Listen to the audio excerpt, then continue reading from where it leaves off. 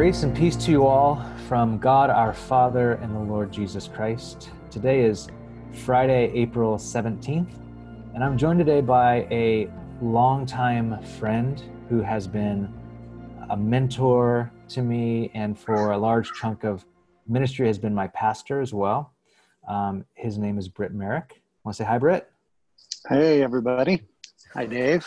Hey, Britt is the founding pastor of Reality, which is what we're a part of, Reality San Francisco, and is recently retired from full-time pastoring. And what I want to do is I just want to have a conversation. It's Conversation Friday, a conversation about loss. And the reason why I want to have a conversation about loss is a huge part of what the globe is, what the world is going through right now with COVID-19. There's a loss of people. Massive amount of people have died because of this virus. There's obviously a loss of jobs, a loss of normalcy. I just want to have a conversation with Britt around how we deal with loss as someone who has dealt with loss and has pastored people through loss, what Britt has learned, and just have a conversation around it. If you didn't know, Britt and his wife Kate lost their daughter Daisy to cancer 7 years ago. 7 years ago. And that was probably the worst loss that can happen. And you've also pastored people through various forms of loss, as I have. So I guess just to start this conversation, Brett, let's talk about loss for a bit. I know that's not the funnest topic to talk about, but I think it's so relevant to our globe right now and what people are going through. Yeah, it really is. I mean, I think all of us right now and in the days ahead are experiencing and will experience sort of losses that, we never even dreamed of. And certainly that we're not prepared for. That's the thing about loss is you can't really prepare yourself for it. There's a lot of things in life that come our way and we can kind of prepare for it. We can make, financial preparations and plans concerning work and vocation, but there's certain times where things you just can't plan for. And not only can you not really plan for the kind of loss that I think a lot of us are experiencing, but we're not really very well equipped for loss. I don't think that when God designed us, I don't think he designed us for loss. I think that the kind of loss that we experience is a product of the fall. And so I don't think it was original intent. So it feels like when you're really experiencing severe loss, you have this sense of, hey, I am not ready for this. I'm not equipped for this. I can't even sort of begin to wade through the feelings of this loss in a way that makes sense to me. It's such a disorienting. Yeah, it really upsets our equilibrium. And so I think that's part of why it's so hard for us is we're not made for it. You can't really prepare for it. And I don't think we're well equipped for it. Wow, yeah, I haven't thought about it like that, especially it being such a product of the fall that we were actually never meant for separation. We're never meant for the kind of loss that we suffered post, Genesis 3. And how disorienting it is, how tears are warranted, how just sometimes Jesus sitting in tears and weeping, just like, it's not what I want. This is not what I intended. This is not it. And so that disorienting feeling is like, that's okay to not feel like you were ready for this, because nobody was. Right. And nobody is. Yeah, nobody is at all. And I think part of why loss is so hard for us is we experience these emotions that we just didn't know before. Loss touches the deepest places. I mean, it'll touch identity issues, right? So we lose our vocation and we wonder about identity. We lose key relationships and we wonder, who am I without that person? Key regular contact, who am I without these rhythms, And so deep issues like identity are touched, and that really gets to the core of like existential issues. Yeah. So who am I now? And what does it mean if I don't have that? Yeah. Fill in the blank. And that, whatever that is, isn't even necessarily the main point. The thing that I've really meditated on about loss and pain as well is that they're not relative. Meaning nobody gets to say, oh, well, your loss isn't that bad because I lost this. Or your pain isn't that severe because I've felt this. We don't, as humanity, get to say that to one another. Pain isn't a relative thing. It's real to whatever the degree that you're experiencing it. And so I think what that does then is it keeps us from sort of dismissing that experience of loss according to whatever that blank is, that if it's a vocation, a relationship, a child, a space or place in life, whatever that is, those feelings of loss are still very real and common to all of us. Wow. I think that's so freeing. I think it's going to be freeing for people to hear this. It's freeing for me because especially I think you have the authority to say that because you've lost probably one of the hardest, worst things that you can lose. And you can say, listen, I might have lost this and your loss is not any less painful than my loss because that's real to you and that's okay. And that's so freeing for people to go, I lost my job. And sometimes we feel guilty that, well, but I didn't lose this, so I should still be happy, but I'm not. And then guilt is heaped on top of pain. And I feel like what you're allowing us to do is like to pull that guilt off and go, you don't have to feel guilty for that. That's real. That loss is real. And it's not relative. That pain is real. Yeah, absolutely. And that's one of the slippery slopes of our sort of cultural, bent toward relativism is we start to dismiss stuff. And I hate the saying like, well, it can always be worse or it could always be better. No, it's real. You need to be present in the state that you're in. Yeah. And I think one of the mistakes that we make in loss and in pain is to try to dismiss it through relativism. Well, it could be worse. What about the people here? And what about that? You cannot dismiss loss. You have to enter into loss. Yeah, gosh. You cannot avoid it. Loss has become now, in this world that we're living in the state of the fall, loss has become a key part of human experience. Again, I think unintended, but now a key part that we all have to experience, and there's just no way around it. And I think one of the traps is, well, I'll just shove this down or put it aside, rather than entering into that space of loss and then really reckoning what is that? So asking that question, who am I now, having suffered that loss? So entering into it, and that's such a good point. Like, how does one begin to enter into their loss? How do you begin to step into it without trying to dismiss it? Because I think a lot of us are, you medicate it, you dismiss it, you feel guilt over it, whatever. But entering into loss, how do you begin to do that? You mentioned asking yourself hard questions that you're trying to, like, who am I now? Like, how do you begin to enter into loss? Well, I think that it starts with what we've already alluded to, is not trying to reason it away. The second thing is you just have to feel the feels. The feelings that come with it. Feelings are meant to be felt. Yeah. And in times like this, where we're all experiencing loss, we are going to feel things that we have never felt before.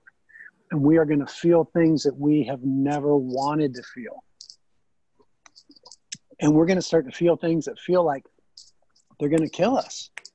There's feelings associated with this, so that we feel like I am not going to survive this set of feelings or this wave of feeling.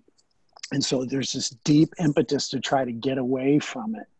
But that's where you enter in, is you have to feel those things and you simply have to go through them. Wow. Yeah, it reminds me so much of, just happened on Friday. We celebrated Good Friday, but Jesus in Gethsemane, how he had to feel all the feels all the way down, and submitted all his feelings to God. And God God hears, He submitted every single feeling. Like, I don't want to do this. I don't want to go through this. Like, all of those things. And those petitions are accepted, they're not rejected by God. Yeah, absolutely. When Kate and I lost our daughter, Daisy Love, the verse that was really meaningful to us among so many others was that God stores up our tears in a bottle. You know what I mean? Yeah. That one. And what that kind of told us is that our pain and loss is really meaningful to God, and that it's not lost on God. Yeah. And if he somehow is sort of counting our tears, and capturing them in that way, then there's value in that. There's value to us as humans, and there's value before God in that. And what that also, I think, tells us is that God is present then in those deep places. So that's why I say you've got to begin to enter into the feelings, because I think it's there that we're going to discover the grace of God. Yeah. Yeah.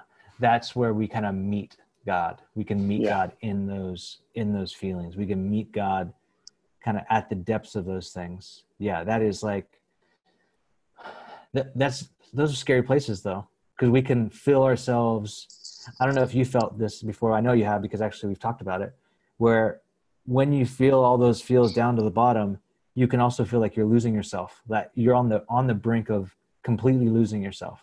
Yeah. Yeah. And I think there are some ways that there is some loss and some pain that seems like a bottomless pit. Like I said, where if I go into this, I am never coming out. And here's the truth. You're not supposed to come out the same on the other end of loss.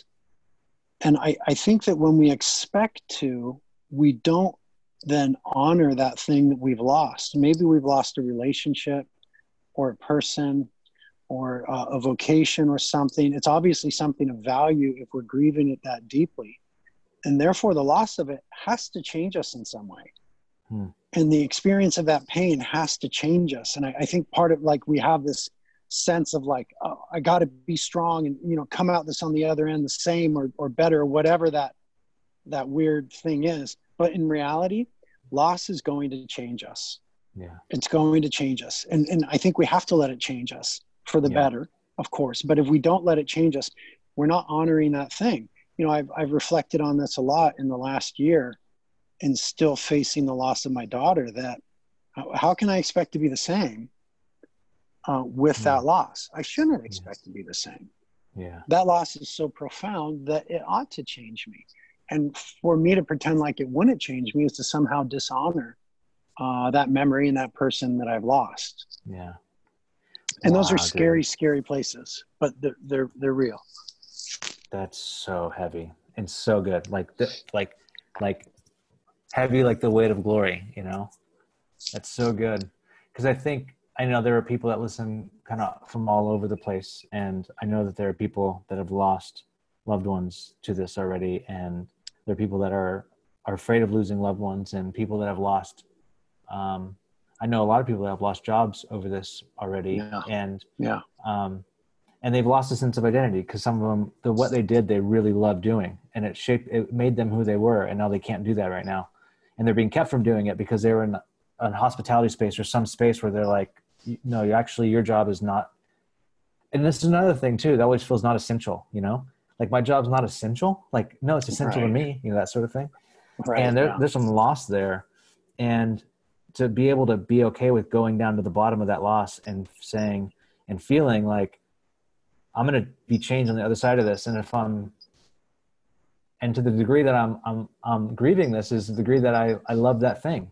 I loved what I did, or I loved who that was, or I loved the people I spent time with, or whatever. And that's why I'm grieving. Yeah. And I've like permission to do that, permission granted, that sort of thing, to do that. Yeah. Yeah. And, and that's not to sort of try to put some flowery picture on it. That's a perspective that's far out on the other side of it. But it's okay to enter into it with a lot of sort of anger and angst, and again, to feel all those things. And what I don't want someone to hear in this conversation is us saying something like, well, you're going to be better on the other end, so just go through it. And it's not that simple. Yeah. And again, that deprives us of the reality of the loss and the reality of the feelings. And I sort of abhor the attitudes that try to say, it's going to be okay on the other side. That may be true, but that does not help us on this side. Yeah, just totally. Say, gosh, it's okay on the other side when we get to the other side. Yeah. Yeah, I think that's the difference between optimism and hope. Optimists have to think, this is going to help make me stronger on the other side. But hope allows you to go into the deepest, darkest part of it and go, one day I'll see my daughter again. Yeah. That's hope. Yeah, that's not optimism. That's different. There's a difference there. And I might not be the same. And I might not even actually be better on the other end. I don't know, but I know I will be better in glory. Right. Absolutely. Yeah, that's good. That's good. I think that is a real thing. Like, I may not in this lifetime necessarily be better on the other end. There will be some works that are accomplished in us through loss. But yeah, it will be different. Yeah. Brett, would you pray for us? Would you pray for people who are experiencing loss right now and pain and all that stuff? Yeah.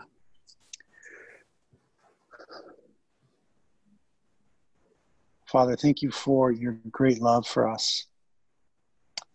And thank you for your promises. Thank you for your words in Isaiah the prophet that says, you wait on high to have compassion on us. Mm. Thank you, Father, that you are near to the brokenhearted. Thank you, Father, that you know the feeling of loss. Mm. And that you are the God of all comfort who is present in our deepest places of pain. And Dave and I just pray right now for friends listening. We pray, please, Jesus, that you would be truly present in their deepest places of pain and loss. Mm. Please meet them there. We pray that you would be found by them. We pray that you, Jesus, would become more clearly wonderful in their eyes. I think again of the psalmist who says, your love is better than life. What a word for us today, when so many things in our lives are threatened to believe that, God, your love is better than life. We ask that would become real for so many who are suffering right now. And we pray that you keep us, Lord, from the schemes of the enemy who would want to take advantage of us during these times. We pray that you would keep us from falling into the ways of the flesh, that would want to do all sorts of things with our loss, and that you would just meet us in those places and walk us through them, please, Lord. Mm. Thank you that we can trust you with these things. Mm-hmm. We thank you that you're good. We thank you that you're present in those deepest, darkest places for us. And we ask these things in Jesus' name. Amen.